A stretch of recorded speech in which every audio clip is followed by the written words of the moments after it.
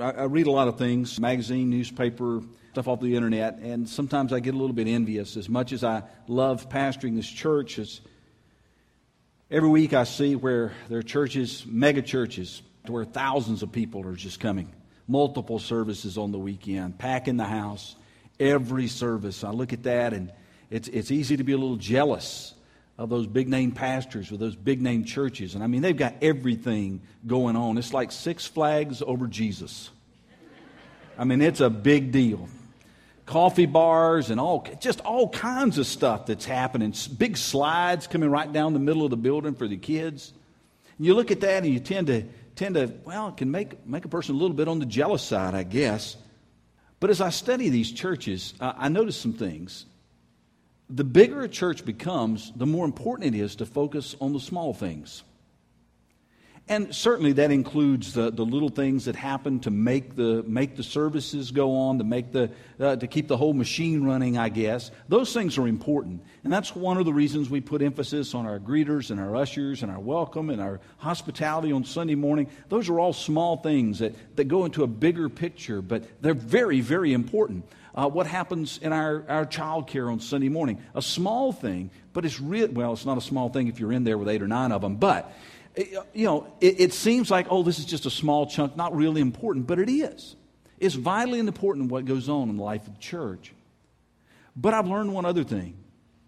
Those churches that are most effective, those big churches that are most effective in fulfilling their mission in Jesus Christ, have a very strong small group ministry. Now, they call it a lot of different things. Sunday school, life groups, home groups. We call them grace groups. But it's a very strong, ongoing, vital ministry, small group ministry that they have in their churches. Now, I equate a lot of times, you probably do, big with being powerful. And I think in many ways it is. But when it comes to the Church of Jesus Christ, sometimes the greatest power comes from those small packages, those small groups that are scattered either in the building or in homes around our community. The Church of Jesus Christ, made up of smaller groups of committed believers who come together regularly and purposefully under the leadership of the Holy Spirit, that is where you're going to discover a wealth of power that can transform the world. In fact, it can move us from being Sunday morning listeners to 7-day-a-week, growing, maturing, engaging believers who are actually making contact with our world and making a difference in our community. And I got to tell you, the cure to my Monday morning megachurch pastor envy is to look at what God is doing with this church of about 300. I am amazed every week when I discover how you are not only coming together and worshiping, not only coming together to study God's Word, but how you are growing in your faith and how those connections that you have with other believers in that small group are encouraging you, are pushing you along, or helping you to grow in your faith. And how you're not simply content to sit and soak, but how you have a desire to get out, both as individuals and even more so as a group, where you can connect to people's lives, meet people where they are, and make a genuine difference in their lives. When I get some of those reports back on Monday, I'm so excited to hear what's going on in the life and the ministry of our grace groups. I want to see this continue, but for it to continue, your church leaders being led by the Holy Spirit, which is vitally important. That we're not just off, trying to do something, but that we are seeking God's wisdom, God's plan for us. That we create powerful opportunities and environments that encourage that spiritual growth. That we create the right kind of soil that enables you to grow spiritually. And not the only part, but a vital part of that is our grace group ministry. Many of you signed up this morning. If you didn't see it, sign-up sheet, it'd be hard to miss. The sign-up sheets are right on the other side of the wall there. And you can sign up and plug yourself in right there. Find you a group. The sheets, you'll notice many of them were left blank. You say, wait a minute, wasn't I in a group already? Have I been kicked out? Was I that bad? No, that's not the idea. Each year, what we want to have is a time around late summer, fall, where we encourage people to get connected who haven't been connected, to reconnect, where perhaps you've disconnected a little bit. But also, you may say, hey, you know what? I think I might like to try something new. I might like to go to a different place or meet on a different day or meet with a different group of people. And this gives you a good opportunity to do that without hurting your facilitator's feelings or your host's feelings. This gives you a good opportunity to try that. And so it's wide open right now. And if you've never signed up for a grace group before, I want to encourage you, try it. Give it 6 weeks of your life. I guarantee you after that 6 weeks, you will want to stay connected. One of the things I look forward to during the week is reconnecting with the grace group every Wednesday. That's one of the things that I look forward to. It's become a vital, important part of my life as it has for many of you. And so you can sign up after the service if you haven't signed up. Sign-up sheets will be out there next week. They'll be here during the week if you want to come in during the week and sign up. It tells you who's leading it, who's facilitating it. It tells you who's hosting the group, the day, the time, and all those things so you can see exactly where you fit in. Now you go, wait a minute. I'm new to Grace Fellowship. I don't really know what's a grace group. I never really... What is that kind of creature? Let me kind of give you just a brief definition. Grace groups are weekly gatherings where God's truth, that is God's Word, and real life, that is applying it to real life situations, intersect in the context of genuine, loving relationships. In other words, it's not disconnected. We're not just learning and figuring out how to apply it. We're doing it in the context of people who care about us, who love us, and who want to see us grow. And of course, we in return love them and care about them and want to see them grow. Our grace groups can be like Miracle Grow. They can supercharge your spiritual life. They can move you further along this spiritual growth path that God has you on, but not if you don't connect to them. What I want you to hear this morning is a testimony of a couple of people who connected in a grace group, who found out what it means to be in genuine relationships. Let's watch this. Hello, my name is Miss Stella, and I believe that grace groups are important because, like myself, I'm new to the Word, and they're a support system to help begin to learn more about the Bible. And although I go to church on Sundays, I have the whole week to kind of steer away. So if we meet in the middle of the week, then it's keeps me close to God. And we meet people in the groups that become friends and call whenever you feel like you're kind of starting to stray, or if you have a question about something, it's somebody to have that answer. And also, it's a Christian friend. Everybody has friends, but they're not always a good person to be around.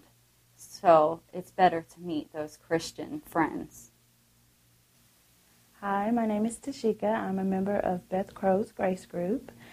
And this group is important to me because these group of ladies, they are like the best friends in the world. They listen to all of my problems. They're there for me in time of need, no matter what it is. We have each other's phone numbers. No matter what time of night it is, I can call. And the one thing about these ladies that I like is they don't judge. No matter how far-fetched you think your problem is, you just tell them, and they listen, and they try to come up with a solution. Or most of all, the most important thing, we pray about it. We pray about it, we give it to God, and we think positive and know that He will take care of us and He will handle it along with the ladies that we have around us. You don't have to be in a grace group. You can be alone in a crowd. You can drift along without connecting. You can struggle through life without a support group. You can be tempted and not have anyone to hold you accountable. You can try to learn truth but not really have context for it. And you can serve alone without sharing the load. But as I read the Scriptures, I don't think that's God's design for our lives. He never intended us to be the Lone Ranger, flying solo. He intended for us to be connected with other believers loving one another, caring about one another, growing in our faith, encouraging one another, challenging one another, and serving together. You see, we can be in relationship, a growing relationship with God, and a growing relationship with others, and that's what God wants for our lives. Case in point, if you have your Bibles, I invite you to open up to Gospel of Mark, chapter 12. We're going to look at verses 28 to 34. Would you stand with me this morning in honor of the reading of God's true and holy word? One of the teachers of the law came and heard them debating. Noticing that Jesus had given them a good answer, he asked him, "Of all the commandments, which is the most important?" "The most important one," answered Jesus, "is this: Hear, O Israel, the Lord our God, the Lord is one.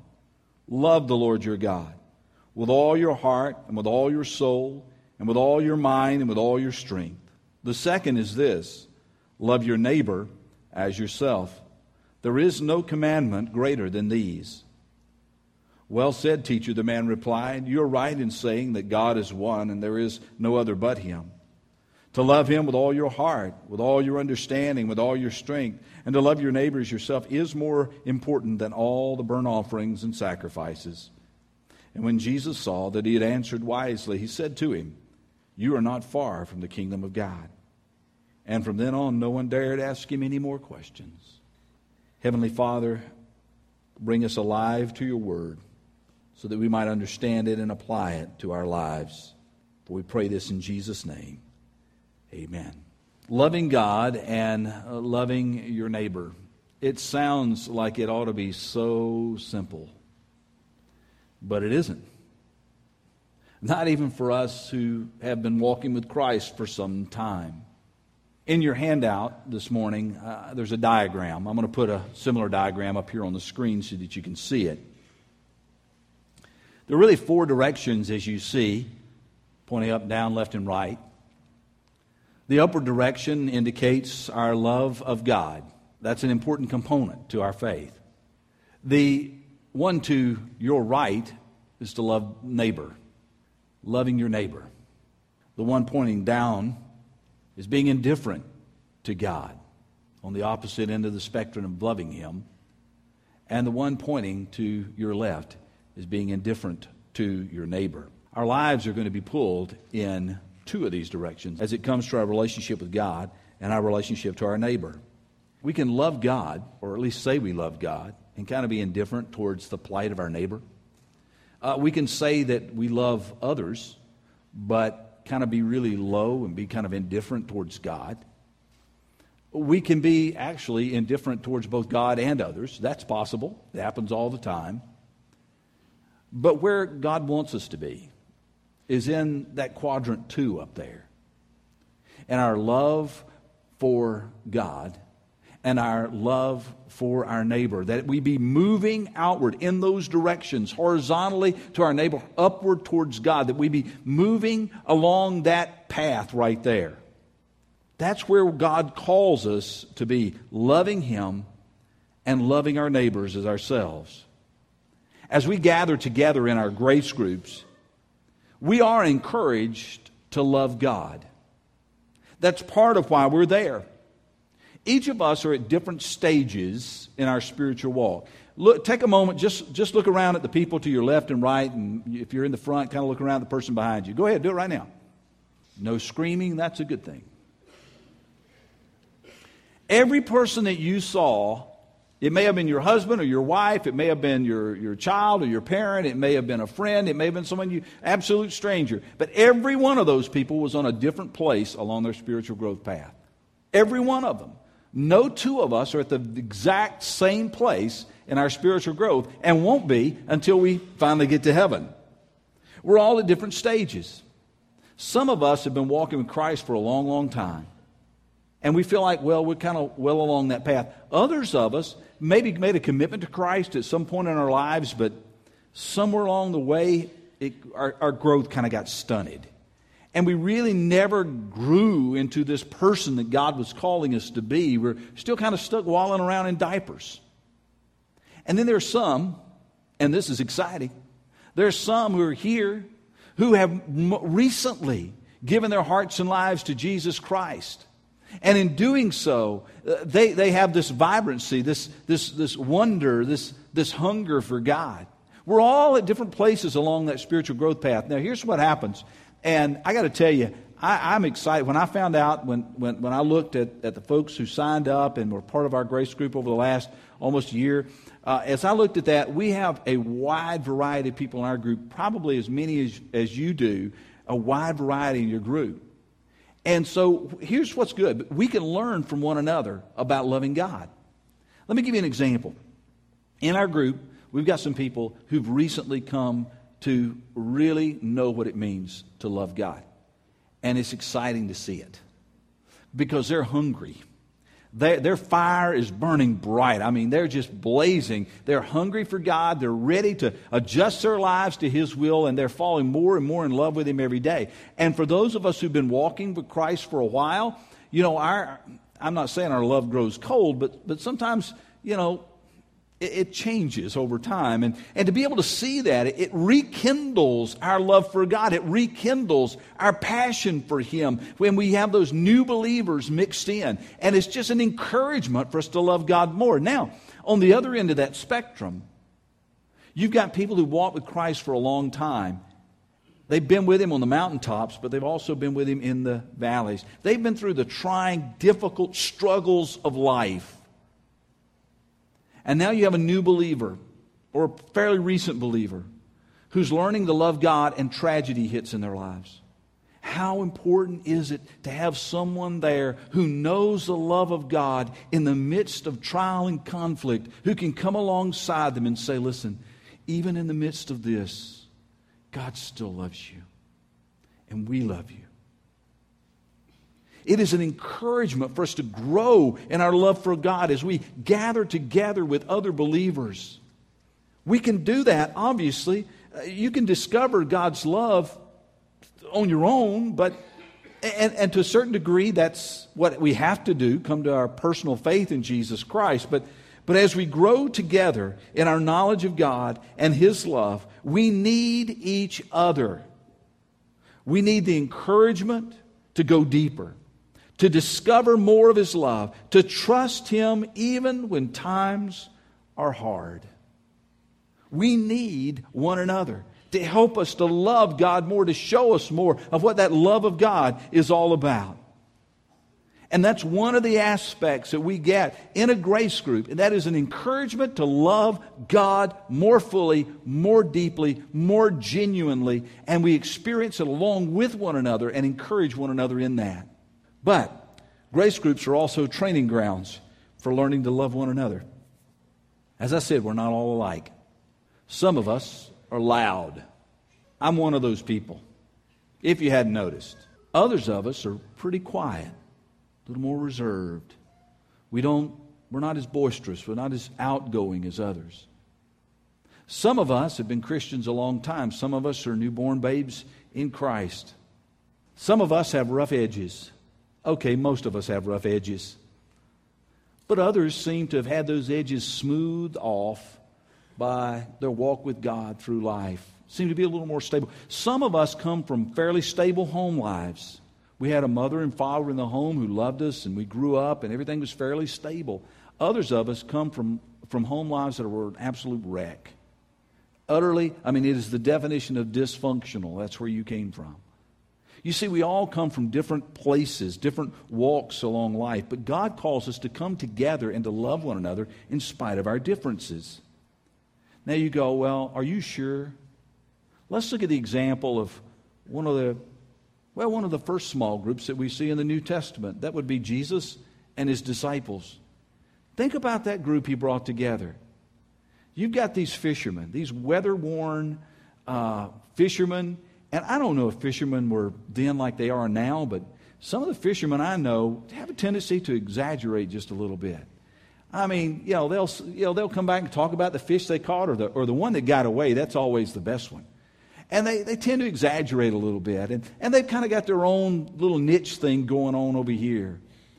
And then you throw into that group a tax collector. Now, you and I don't care too much for people collecting taxes either. But it was a little different back then. These tax collectors, some of them were pretty shady characters. And they take the cut for the government, but they take a cut for themselves. And they live pretty high off the hog. Well, not if they were Jewish, I guess.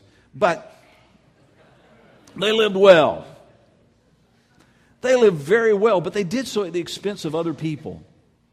And then Jesus goes and he picks a zealot. Now, what is a zealot? Well, the Romans would have called him a terrorist. And he tosses him into the group. And you look at this and you go, are you serious? This group of people put together, they're going to kill each other. But this is what Jesus called them to do. John 13:34, a new command I give you. Love one another. As I have loved you, so you must love one another. Sometimes it's difficult to love people who are like us, but it's certainly difficult to love people who aren't like us at all, who have different backgrounds, different personalities.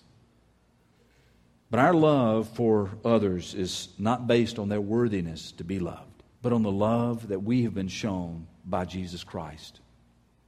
A love that we didn't deserve. We did nothing to earn, but was given freely to us. As Jesus pours His love into us, we are called to pour out His love into the lives of our brothers and sisters. But you know what? It goes even further than that. Loving each other, other believers, is one thing. But loving our neighbor, that can be something entirely different. In Luke chapter 10, there's a similar teaching here of loving God and loving your neighbor as yourself. And Jesus goes on to get this question. And the question was this: who is my neighbor? If you're calling me to love my neighbor like I love myself, who is my neighbor? Now, they would have expected, the Jewish crowd would have expected Jesus to say, well, your fellow Jews, that's your neighbor. But Jesus instead tells them a story to illustrate a point. And I'm going to go ahead and ask you, I'm going to put it up on the screen, but I'm going to ask you that if you've got your Bibles, you may want to mark this. Luke chapter 10, verses 30 to 37. Luke chapter 10, verses 30 to 37. And this is a story that Jesus told in response to that question, who is my neighbor? And I think it helps us this morning as we come to understand, if I'm called to love my neighbor, who exactly is that? Here's the story. We'll pick up in verse 30. In reply, Jesus said, a man was going down from Jerusalem to Jericho when he fell into the hands of robbers. They stripped him of his clothes, they beat him, and they went away, leaving him half dead. A priest happened to be going down that same road, and when he saw the man, he passed by on the other side. So too a Levite, when he came to the place and saw him, passed by on the other side. But a Samaritan, as he traveled, came where the man was, and when he saw him, he took pity on him. He went to him, and he bandaged his wounds, pouring on oil and wine. And then he put the man on his own donkey, and he took him to an inn, and he took care of him. The next day, he took out 2 silver coins and gave it to the innkeeper. Look after him, he said, and when I return, I will reimburse you for whatever extra expense you may have had. Which of these 3 do you think was the neighbor to the man who fell into the hands of robbers? Which of these was the neighbor? And the expert in the law replied, the one who had mercy on him. And Jesus told him, go and do likewise. Now for us, this story does not have the same impact that it would have had when Jesus told it, because Jews and Samaritans did not get along at all. Maybe the best thing that you and I can compare it to would be Jews and Iranians. Okay? There was this utter hatred. The Jews considered the Samaritans to be unclean. They considered the Samaritans to be little more than dogs. It was a bad relationship. The Samaritans, on the other hand, considered the Jews to be prideful, stuck up, judgmental. And in essence, both of them were right a little bit, but it created this huge rift. And so they didn't get along. They didn't even eat together. There was a time in our country, a bad time in our country, where there were separate sections for whites and blacks. Okay? That gets more into the picture of what you're seeing here, but probably the animosity ran even deeper between Jews and Samaritans at that time. And so what we see is, here's a story of 3 people passing by a guy who's been beaten up and robbed. And he's half dead on the side of the road. The priest and the Levite were Jewish religious leaders, okay? They weren't just people who showed up at synagogue from time to time. These are people who knew God's Word, who knew God's law, who had read that they are to love God and to love their neighbor as themselves. And yet when they came to this place, for whatever reason, they passed by on the other side. They didn't engage. They didn't stop to help. Who stops to help this Jewish man but a Samaritan? A Samaritan stops to help this Jewish man. And this would have actually blown the minds of all those who were listening, because this shouldn't be happening. But Jesus is trying to prove a point. The neighbor to the man was the one who had compassion on him in spite of the differences, in spite of the challenges, in spite of the cultural barriers that existed. The neighbor to the man was the one who had mercy on him. Now, who are our neighbors?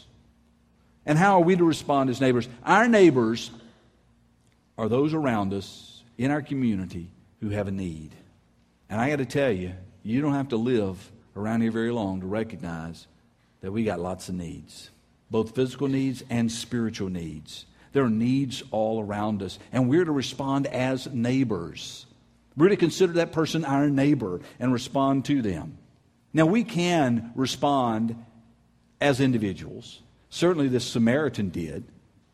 But what I've discovered is that we get an increased level of support and encouragement and make even a bigger impact when we together as grace groups begin to minister to those who have needs. And I could sit here and brag on some of our groups right now who do that very thing, who go out as a group and they minister together. It makes it a lot more fun too. It makes it, just a time you can share in the joy, but you're sharing and doing something together for the kingdom of God and in showing God's love to a neighbor. That's a powerful thing. We can be more effective as we respond in a small group. And that's one of the reasons that every year we call on each grace group to have at least one ministry project a year. At least one. Some have more than that. Some are trying to do one a month. That's a great thing. But at least once, we want you serving together, shoulder to shoulder, showing love, the love of God, to your neighbor. In other words, our groups are not simply to look upward at God and inward at themselves.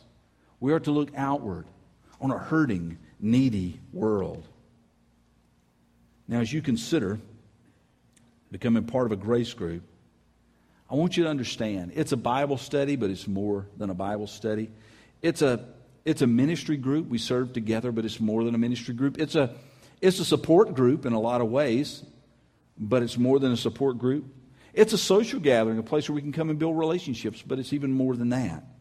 I want to give you kind of, as we have worked through this and begin to discover how grace groups actually look when they're functioning well. This is what a grace group looks like. A grace group is a gathering of people committed to the Lord, committed to one another, and committed to a mission of reaching the world for Christ. Not just about coming together to love God. It's not just about coming together to love one another. It's about coming together to love God, love one another, and express His love to a hurting, needy world. A grace group is a gathering where truth and life come together in the context of genuine relationships. In other words, we help one another grow as we discover more about where we are in life and where they are in life, and we bring God's truth to life. It is amazing. Here I am, supposedly, seminary trained, supposedly the expert in the group, and yet when I get in there, what I discover is the wealth of wisdom that comes from those in the group. That is an encouragement and a challenge to me as I grow. I would never get that studying alone. I need that context of those relationships. A grace group is also a gathering where we grow in our love for God, our love for one another, and our love for those outside the walls who have needs, whether they're spiritual or physical. It is a place for that love to grow, a gathering for that love to begin to grow as we encourage one another and challenge one another and hold one another accountable. Now, do you need to be in a grace group to be a member of Grace Fellowship? No. We're not locking the doors, by the way, and checking the sheet to make sure your name's on it before you leave today. That's not what we're all about. But will it be a blessing to you if you're part of a grace group? Absolutely. Ask anyone who's part of one. Will you be a blessing to others by being a part of a grace group? Absolutely. Ask those who've been blessed because of their connections in a grace group. Will it supercharge your faith? Will it supercharge, be like spiritual, like Miracle Grow for your spiritual growth to be a part of a group? I can almost guarantee it. Will it move you along this path of growth that God has for you? That I do guarantee. I'm in a grace group. I'm committed to a grace group. It has been a blessing to me. And those who are in my group understand that blessing. They understand the joy it is to come together. It's not always easy. There are nights where, I just go, oh man, got to get up and go. Been a hard day, been a long day. Want to get up and go. But I got to tell you, when you get there, when you reconnect, there is such a joy and a vitality to see those people again. Again, I put it this way. A grace group is where people know you and love you anyway. Okay, I don't have to wear a mask to grace group. I don't have to pretend at grace group. I can go just as I am. If I'm struggling with something, I can share it with them. If I'm tired, I can share it with them. And guess what? They can do the very same thing to me. And together we can encourage one another. And so my hope and my prayer is that each one of you will find a way to connect in that small group of believers, to connect in a grace group. We're not going to make you do it. But when you do, you'll discover the power of small. The power of being connected in a smaller group of people who love you and encourage you and challenge and study God's Word with you and help you find ways to apply it to your life, who are with you through the struggles of life, who celebrate with you the good things that are happening in your life, and who are going to be there. One of the saddest things that I've encountered as a pastor over the years are people who never developed relationships in the life of the church. And they wonder why. When I was sick, no one was here. When I lost a parent, no one was here. When I was ill, no one noticed. I got to tell you, even in a group this size, it's easy to overlook people. It's really easy. Somebody will come up to me and say, have you seen so-and-so? I'm going, well, now that you mention it, no. But guess what happens if someone misses a group on Wednesday night or Sunday night or Thursday night, whatever it is? Guess what happens? Everybody knows. And they can pick up the phone and say, hey, what's happening? Is everything okay? We're praying for you. I want to encourage it as strongly as I know how. Consider it. If you've never tried it, try it. But plug in. Discover the power of small. And I promise you, it'll be a blessing to your life. And you'll be a blessing to others.